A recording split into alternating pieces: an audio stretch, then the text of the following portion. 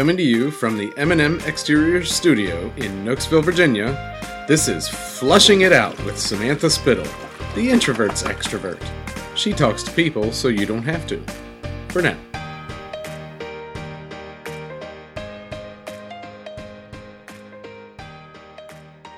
Welcome back to Flushing It Out with Samantha Spittle. This week's guest is Susan McCorkindale. Thank you for joining us, Susan. Thank you for inviting me, Samantha. I'm so glad. You are an New York Times bestseller author 2 times, right? Uh-huh. Yes, ma'am. Yes. You're a TEDx speaker. Uh-huh. And you're the host of Flaws Are the New Bad. She's really got my resume down. I love this girl. I try to hit all the high points. So thank you. In your own words, Susan, tell us who you are. I'm a mom. I think first and foremost, I'm a mom. And I have 2 sons, and they are the reason I breathe. I am. I'm a writer, and I do have an online series that I'm really enjoying doing. And I did just give my first ever TED Talk, TEDx Tyson's. And I get teased all the time by my girlfriends because they catch me on the whole first ever, huh, Suze? I'm like, yes, I want there to be more. More, yes. And I really felt great about doing it. I still feel very passionate about the message. And I do love to get, I never met a mic I didn't like, so. Hey, we have that in common. We do. Samantha, we have plenty in common. We do. Hey, I love hearing that from you. Thank you so much. And from you, thank you. Woohoo, I hope to follow. We're over here kind of fighting for the mic, Yeah. We have 2. It's okay. Yeah, we're okay. I loved your TED Talk. Thank you. I shared it. I'll share it on the Fleshing It Out page. Thank you. But why don't you tell listeners what was the TED Talk? The TED Talk the title of it is Make Peace with Your Grief and Watch Where it leads you. Because my feeling after having gone through the death of my husband and having to come to terms with my grief, I really didn't know how to handle it. And I did not appreciate any of the platitudes. We don't know what to say. And in this country, sadly, we really don't handle grief very well. Yep. And it makes us panic. Yeah. So we walk into a situation where somebody is grieving, and what do? We say, oh, I know just how you feel. When I was such and such an age, I lost my so-and-so. You know what the person wants to do who's grieving and who's putting up with listening to you tell your story? They want to punch you in the face. They want to tell you to so really, they do. So what I wanted just to share in this talk that I gave is that it was very important for me to become like silent, just to make myself be still and sit in my terrible, awful pain and work it through. Because really, at first, what I wanted to do was just run away. Ignore it. Yeah. You want to run and scratch yourself out of your skin. You want to leave your skin in another state, and you want to move on. So you can't do that. So I made myself sit with my grief, and over time, I realized that it had just become part of me. And I talk about that in my talk, and I encourage people to hang in there. Don't quit. Just sit there until you can take it. Yeah. You're past the point of I can't take it. You can take it. Now it's part of you. Now, what are you going to do with it? Like the fuel that is it going to fuel you? You can, this is crazy, but you can get good stuff from grief. Yeah. I say in the talk, I could have gone out and built a memorial to Stu. Or I could have made my grandma's meals like my dad did for us when she passed away. It doesn't matter the magnitude of the gesture. It just matters that to me anyway, that you take your grief and use it to do something good. You could become the best cheesecake maker in your neighborhood and run, around once a week delivering cheesecakes to people who have a sweet tooth, to people who are sick, to people you just love and you want to sit and have a cup of coffee with and a piece of cheese. It doesn't matter, And so many people, I don't know that we think about it too often, but so many of the most beautiful things have come from grief. Like, James Taylor's song Fire and Rain came from his discovery as being told that his one of his closest friends had committed suicide. He sat down and wrote that song. It's one of the all-time, bestsellers. Yeah.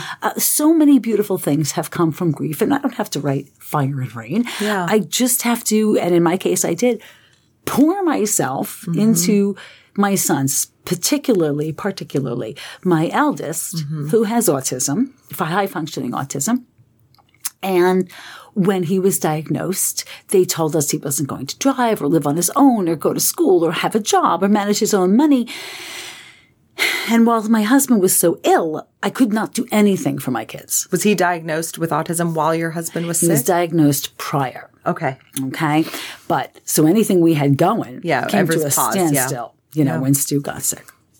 So after Stu passed away, I was like, oh, really? My kid can't? No one gets to tell me what my kid can or cannot do. And no one tells my kid what he can or cannot do. Yep. And I went over the top. As I say in my talk, I Googled, I researched, I made phone calls, I hired job coaches and mentors. And, well, we proved them wrong 10 times over. My son does everything they said he wasn't going to do.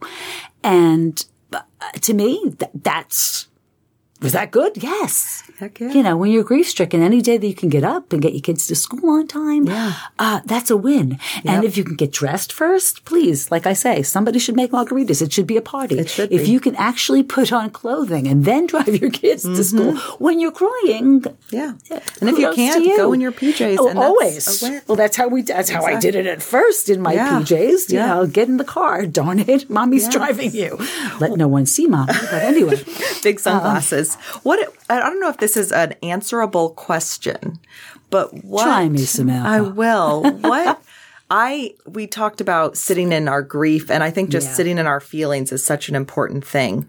So, but what does it look like? I mean, does sitting in your grief or sitting in any emotion, does it mean checking out from life, you think? Does it mean going through the motions?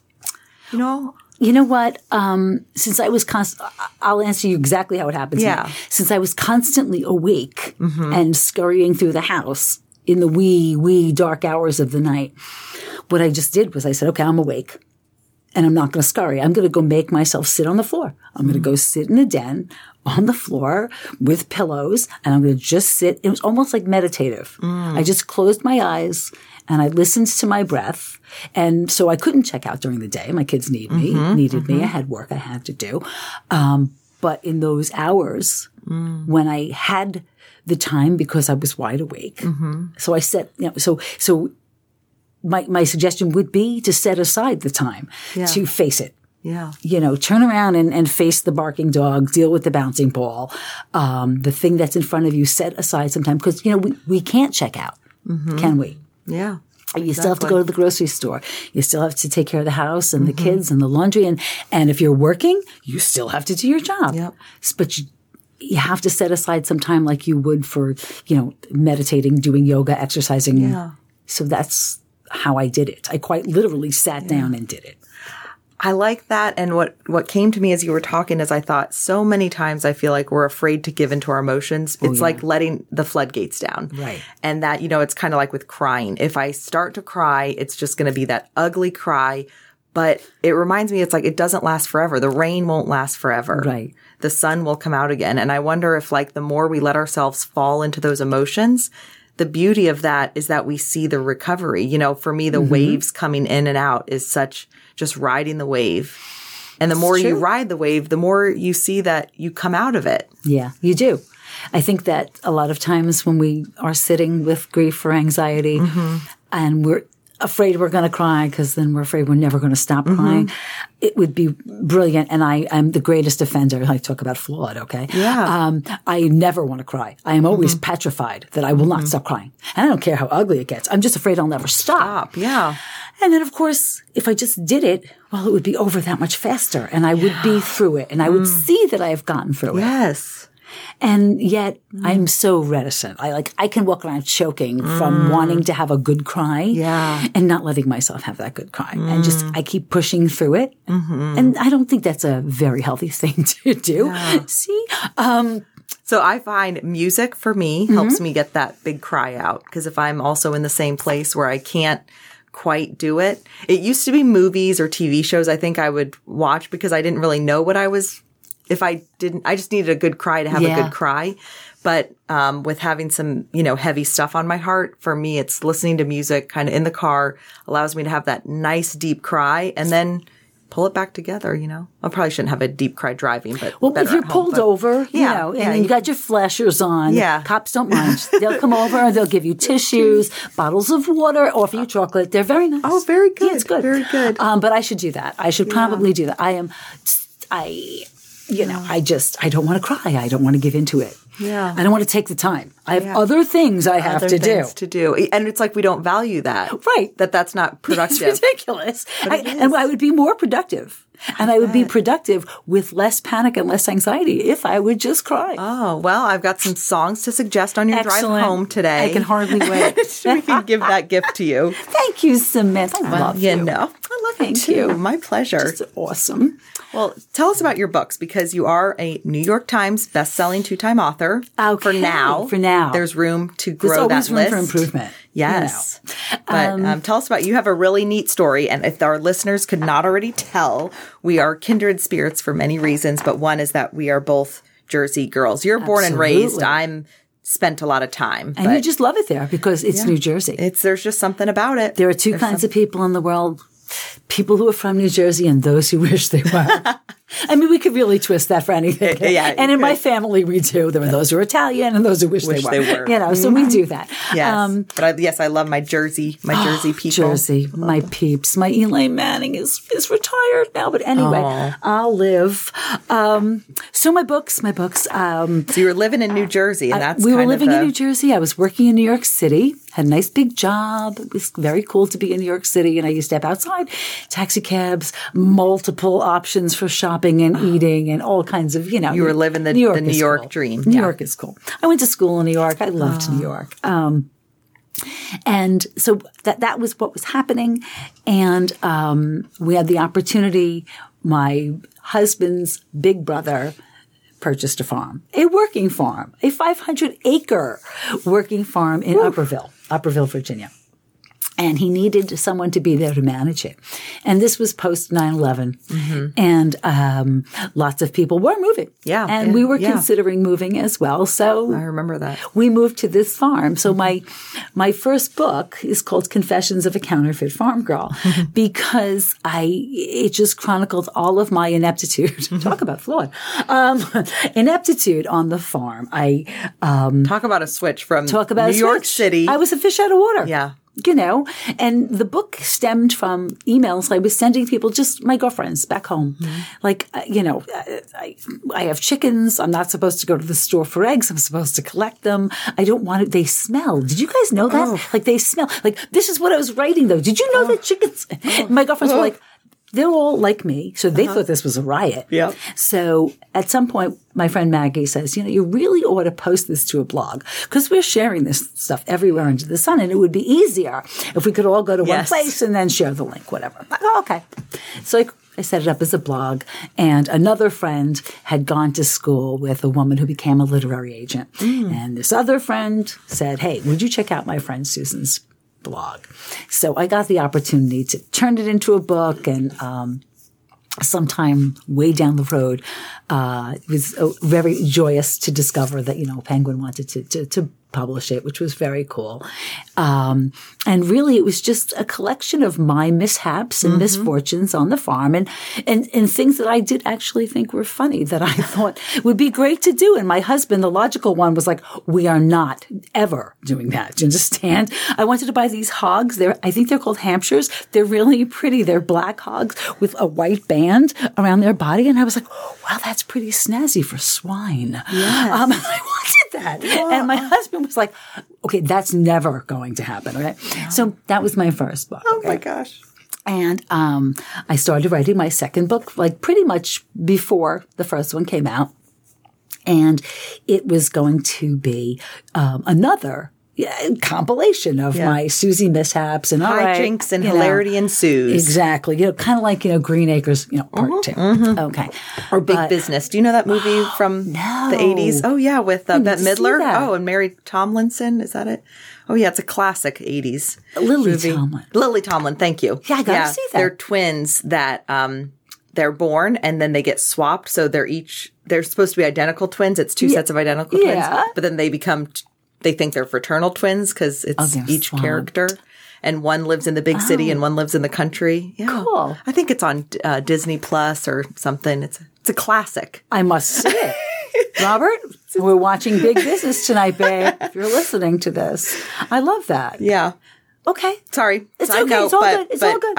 I always like to, throw in a nice new reference for people. A new reference. I like that. I have to watch that. Okay. Yeah, I like them both. So, well, my second book started out being more of the same, and I was enjoying writing it. Mm-hmm. And then my husband was diagnosed with pancreatic cancer. Mm-hmm. And I had a discussion, I remember, with my agent at the time, and I was like, well, I'm not going to talk about that. She was like, you're writing a memoir. You have to talk about that, Susan. Yeah. People are worried. They know. Yeah. So, okay. So it turns into also my chronicling his illness. Yeah. And my ineptitude on the farm, and talking about the fact that, the minute someone, the C word gets bandied about, you get promoted. You get to do all of your spouse's responsibilities and your own. Mm. And now you are not just the farm hand, you are the farm manager. And never in the history of farming has there been a worse farm manager than Susan. I would fight. I could probably get that title from you. Yeah, I can't handle animals. So, well, no. And mine were looking for my husband, and they were breaking through the fences and coming around the house. We had a goat get in one day. All my younger son's fault, not my fault, but get in looking for Stu. They were all out there waiting for the big man with the range cubes and the feed and the love. Wow. I was really bad. I mean, we had fence boards down. It was crazy. One time the goats got out, they got out into the road, and I didn't know. I was in the house with Stu, and he was sleeping, and I didn't know.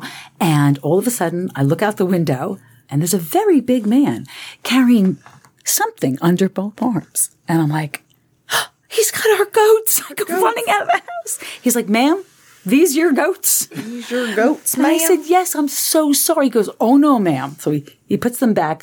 So the thing with goats is you don't fence them in as much as you fence them out. So you put them back where they belonged. And you try to keep them out of your flowers and whatever else you've got going on. You put them back where they belonged. And he asked me what was going on. I said, my husband is very sick. I'm doing my best to keep it all together here. And he says to me, I'm going to put you on my church prayer list. Mm. I found out very quickly that if you are on one church prayer list, you are on dozens. Yeah. It takes no time. Mm-hmm. And I was, I was so blown away and so touched, but I was so inept. So it became a book about my ineptitude and also about Stu's illness and about how we handled it. And we chose to handle it with buckets of imported humor. So that meant all of us, the four of us, were, scheduled to watch many, many episodes of Seinfeld. Yes. Funny movies. We're the type of family, we enjoyed Tropic Thunder, so we enjoyed it way too much. Yes. So that's how we handled it. Me too. So, birds of a feather, you and I. So, and the book became that. Yeah. It turned. You said something, when I saw you speak recently, you said with your husband's illness and diagnosis that the second book, it went from everything can't just be funny. Right. And that was really powerful. It can't transition. It's not, things are not funny. Yeah. But you can look at them and decide that, okay, this is really bad, but at least it's not one of the kids. And we would say this to each other. But see, you're going, oh, we would laugh. Yeah. We'd be in the emergency room. Imagine if it was one of the boys. Hell with you. Yeah. The kids would be so much, and we would laugh. Yeah, you have to. Or I think I told you at the same presentation that he would give his health history, and they would say to him in the emergency room every time, how old was your mother when she died? 90. How did she die? In childbirth. This is what we did. It was our way of coping. Yeah. And while everything may not be funny, it does make it a little bit. But you can find the joy in it. Yeah. It does make it a little easier. I think that's the powerful message, though, you have, is that you can talk about the real stuff and still have joy and still have the humor. Yeah. And that it doesn't have to just be humorous. Right. And that's what, you talked about earlier, just calling your agent and saying, I'm not going to talk about this stuff, though. But it was finding that you can talk about the real stuff. And I think that sometimes we're called to talk about the real stuff with humor because it's disarming for people. It allows it to plant it in their hearts to hear the message where instead of building up that wall before you come in. I like to think of humor as the opportunity. Like I let myself find the funny. Yeah. Okay. So if something strikes me as funny right in the middle of doing it, like no matter how scared I just was, like trying to give him a shot and shooting it at the ceiling that day. Oh my God. If I let myself laugh. Yes. And for me, that gives me a momentary distance. Yes. I get to step back, get my act together, and go forward with whatever it is that I got to handle. Giving him a shot, getting him to the doctor, finding the children. Who knew where the children were so many afternoons? But for me, humor is the equivalent. I think I said that that day, so forgive me. But it's the equivalent Our listeners haven't of heard, girl. Go on. It's the equivalent of putting your oxygen mask on first and then helping somebody else with theirs. It allows you that moment to get your act together. I love that you said that because being that we're very similar, same thing with humor. I feel like I kind of have had those tapes playing in my head that I laugh at in inappropriate times and I laugh when things are uncomfortable. And laughing has gotten a bad rap because it's, people say, as we talked about, it's a defense mechanism. That's not a defense mechanism. And I love how you said that because it was like, you know what? It allows me to feel the feeling. It's a heal mechanism. Exactly. It gives you 2 seconds, 3 seconds to take a step back. Mm-hmm. What are we really looking at here? Let me walk forward versus let me suppress it. Let me just tuck it away and move forward. And I'm not going to cry or laugh. I'm just going to keep not feeling. Yeah. Where I want to feel for a second and process this. And people get the giggles all the time at wakes and funeral services. And then they stand around like this trying not to laugh. No, for God's sake, the person would not want you not to laugh. I firmly believe that. Just because my life has stopped, I don't want yours to. Yeah, exactly. I always felt like that with there's a saying with cancer, if one person in the family has cancer, the whole family has cancer. And I was like, well, I'll be damned. No way. Absolutely not. Not happening in our house. No, I am here to be the stopper of that. Yeah. So the humor helped a lot.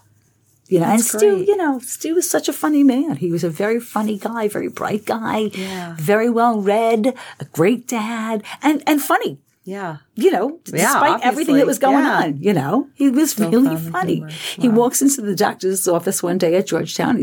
Actually, we're in the examining room. And he goes, how do you like this tan?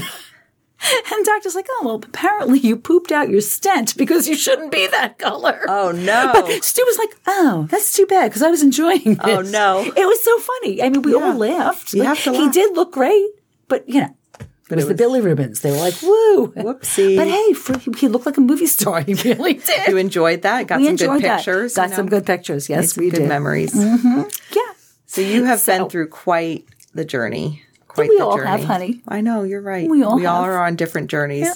And that's, with comedy, I've been thinking about it, is that I think comedy many, many times comes from the places of pain. Of course it does. But as you said, exactly, the grief, though, it leads to goodness. That's right. And I mean, I think that's true. And if it's not true, who cares? Because I might as well live my life believing that, that good comes from you're not believing You're not believing anything harmful. Exactly. So I'll take that one. Yeah. But I just think that, when we talk about the pain with people, that's what connects us. It's the human condition. That's right. And, just that the comedy, the laughing is a way to put your story out there and make it, I don't know if digestible is the most appealing word, but I think it just helps it easily. I think you connect with people when you're willing to do that. Yeah. It's, goes to being vulnerable and being willing to share and actually create a relationship with somebody you just met or you've only met them a couple of times, but you get that good feeling, your gut saying, this is a good person, I'd like to be friends with them.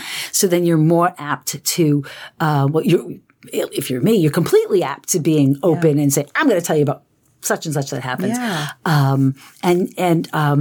And you just have to, I think, first, do a check-in with your gut. Make sure you're not sharing, not personal secrets from the family, vault or something, but whatever, with somebody you really can't trust. You do have to be aware of that. Yeah. But it goes, I think, to being vulnerable, to being willing to share that this is, like you said, the human condition, and we all have things. Yeah. And it's nicer to share those things so that other people don't feel alone. Yeah.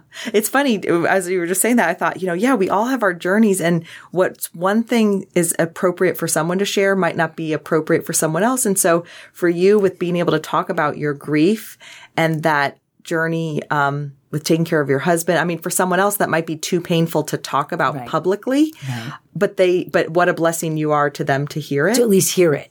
Yeah, so, thank you for saying that. Yeah. I would not have referred to myself as a blessing, but thank you. Oh my gosh, you are a blessing. Well, I was thinking about it because I said, I tell my funny story of, pooping my pants. And yeah, love that. Not everyone wants to admit that, and that's okay because not everyone's meant to. It's okay. So there's things that I can't talk about that other people do, and what a blessing. It's like I just think we all kind of need to walk into the space that we feel called to walk into. Well, we do. It'll be a blessing to others. So. It is. You're right. I think you're right, because I can relate to your story, and I can say, okay, thank God I'm not the only one who's ever done something like that. Mm-hmm. Like the other day, I was telling a friend that I recalled a moment of walking into a big meeting, and I looked great, and I was prepared, and I reached into my pocketbook to get a pen, and I pulled out a tampon. And I just anybody? Anybody? No. What are you going to do? They laughed. Yeah. I hung in there. I did not die. Yeah. I put the tampon away, and I got a pen. Yeah. But everybody has those moments, and I love those. Those are great. Those are the best. When those happen, I always just think more material. Yeah. More material. Of course. It's all material, babe. Yep. I have things happen. It's all material. So speaking of material, you have your show, Flaws is the New Black. Flaws are the new black. That's right. Flaws are the new black. Yeah. Well, and where I talk about things like we're talking about now, like pulling out a tampon instead of a pen, or pooping in your pants, or and other things like like learning how to say no. We don't know how to say no. You said, I'm here to tell you. Are you ready? Yes. Say it. Tell it. Say it. No is a complete sentence. It is totally a complete sentence. Mm-hmm. Just stop. Just stop. No. That's it. And No, I will not. And don't say anything afterwards. And if you are really having a hard time with it, don't even make eye contact. Your boss says to you, "Can you work late tonight?" No. And you just continue to turn and pack up your papers, and the boss will stand there for a moment. And then probably just say, okay, and walk away. Mm-hmm. Don't feel the need to fill in the dead air. Mm-hmm. Women do that a lot. Totally. And men can have trouble with it also, just because they're feeling like, I probably should give him an excuse. Mm-hmm. No excuse necessary. Yeah, these are the things I talk about on Flaws Are the New Black. I love that little show. I have so much fun. And doing it. Every day you drop a new episode. They're about 6 minutes or so? Or? No. My episodes are probably about 2 minutes long. Oh, really? Yeah, people don't have time. Okay, and I want to give them a tidbit. I want to give them a tidbit. And I talk about stuff about grief, or when somebody you love is grieving, because and there's a flawed standpoint as well. Didn't I say earlier? We don't know how to handle grief in this company. So, all right, we're a little flawed in that respect.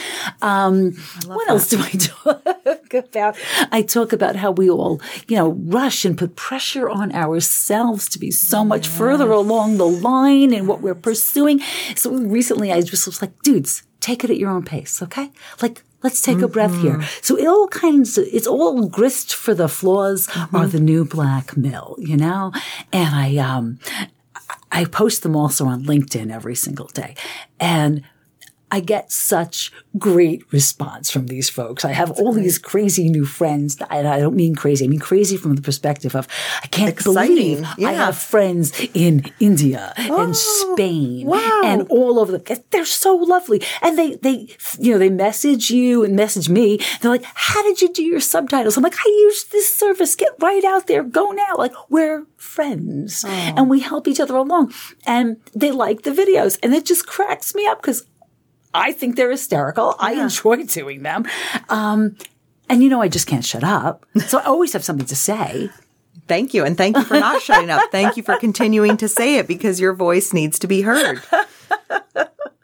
Oh my God. Somebody asked me, what's one of the funniest kind of responses you've ever gotten? And I said, it always strikes me as funny is when I'm the first one that's ever said something along the lines. Yeah. No is a complete sentence, or let it unfold. Or, like my mother's been telling me to let it unfold since I was 12. And if I had once listened to the woman, I might be like, I don't know, Bill Gates, Elon Musk, Jeff Bezos. I don't know. She's very smart, and I did not listen enough. I know. I say that a lot too about my mom.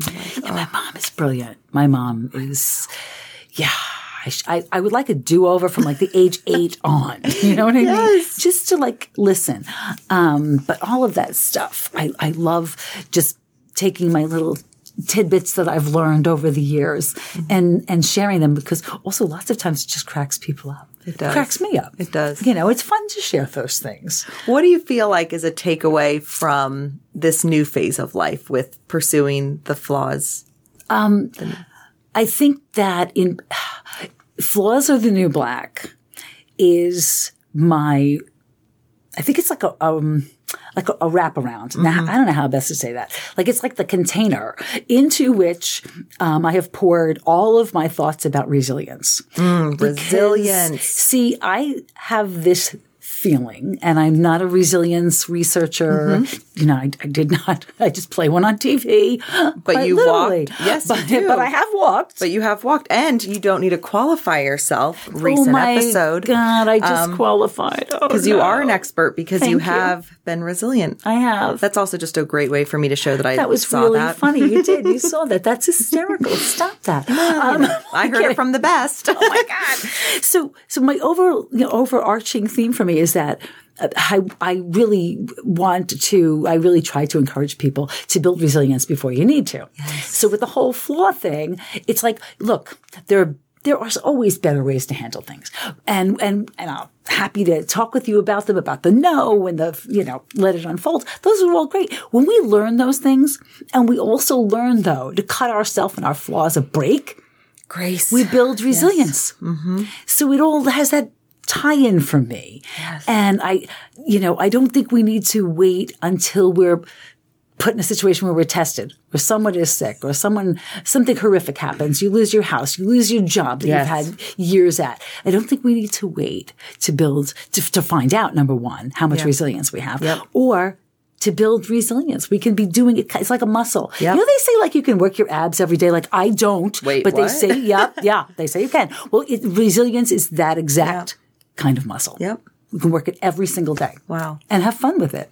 I love it, because that ties into, I feel like I've, my whole life been searching. I feel like I've met amazing people with amazing stories, and now, of course, trying to, document it on the podcast. And when you were talking and said that, it kind of clicked in me that I was building resilience without knowing it by collecting people's stories. So that when you go through the stuff, because I always say it's not if, it's when.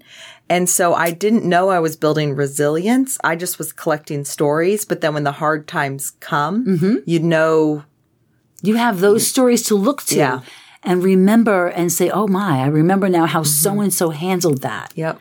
That's building resilience. That's in your treasure trove of tools. The tools. Oh, I love the idea of the tools, gathering your tools. And I've said, I was talking to someone recently, or I wrote it or something, is that when you live in the light, you can you shine the light for others to walk their path. So it might not be the same as yours. That's right. But by walking on your path in the light, it'll shine on other people so that they can figure it out. Exactly. They can figure it out. It gives them permission. You can't quit. Somebody is following your example. Yeah. And we need to take our own advice, right? Yes, we do. To take Don't our own advice. We do. Keep going. Does anybody call you Sam? Because I nearly just did. Oh, yeah, you can. Jeremy calls me Sam, and lots of people. I almost just called you Sam. You can totally call me. When people say, what do you prefer? I always say, what do you prefer? Because it's the personality thing. I think it's definitely Sam is definitely a Jersey. Sam is such a great name. Yeah, I have a niece named Samantha, and we all call her Sam. Yeah, and she's just such a fantastic Sam. Yeah, the quicker talkers say Sam. Oh, see, because we can't wait. Yeah, even though Jeremy's slower talker, but he goes with Sam. I like Sam too. It's very cute. Thank you. Yeah, which is anyway. Just fits with my cute little. I'm just so little and cute. You are just little and cute. Just like this little. And you're a thing. Jersey girl, so it's so cool. Well, Susan, thank you so much. Thank you. I feel like we just scratched the surface because you Probably. have so much to offer. So I'm going to ask you to stick around for an after show for our Sure. full flush. But I just think that Thank your you. story's powerful, and I appreciate you being willing to share it. Anytime, Samantha. Thank you so Anytime. I much. love talking with you. You're my favorite new friend.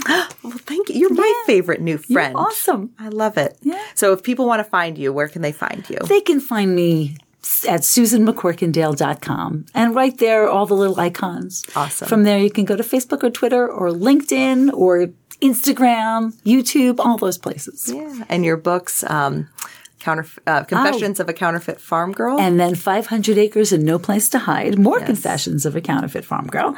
Those are, Amazon, Barnes & Noble, your local little bookstore. In Warrenton, Old Town Open Book. I love them. They always have you should my go in work. and sign them there. I should do that. Yeah. Yeah. And I recently took the grief talk with the help of Michelle Coe. I don't know. I if do you know her, my friend yes. Michelle. I love her. She did all of my website, all of my branding. She's an amazing girl, amazing talent. We took the grief talk and we turned it into a book. That's amazing. Yeah, I think it would be a nice gift for people who don't know what to say because really there's nothing to say. So just bring the book. Yeah.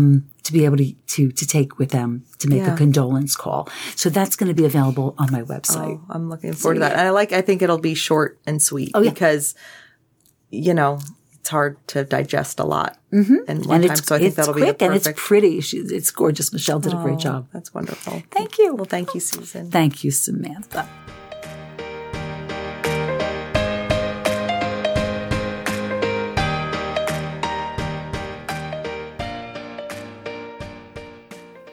And that's a wrap for now.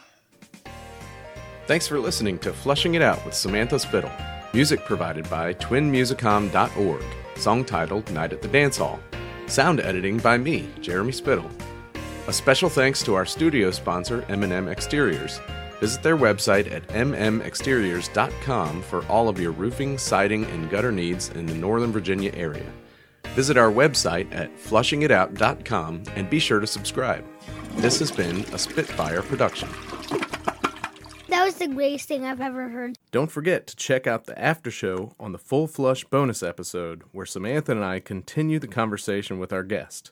You can find the Full Flush episode right here on Flushing It Out every Friday.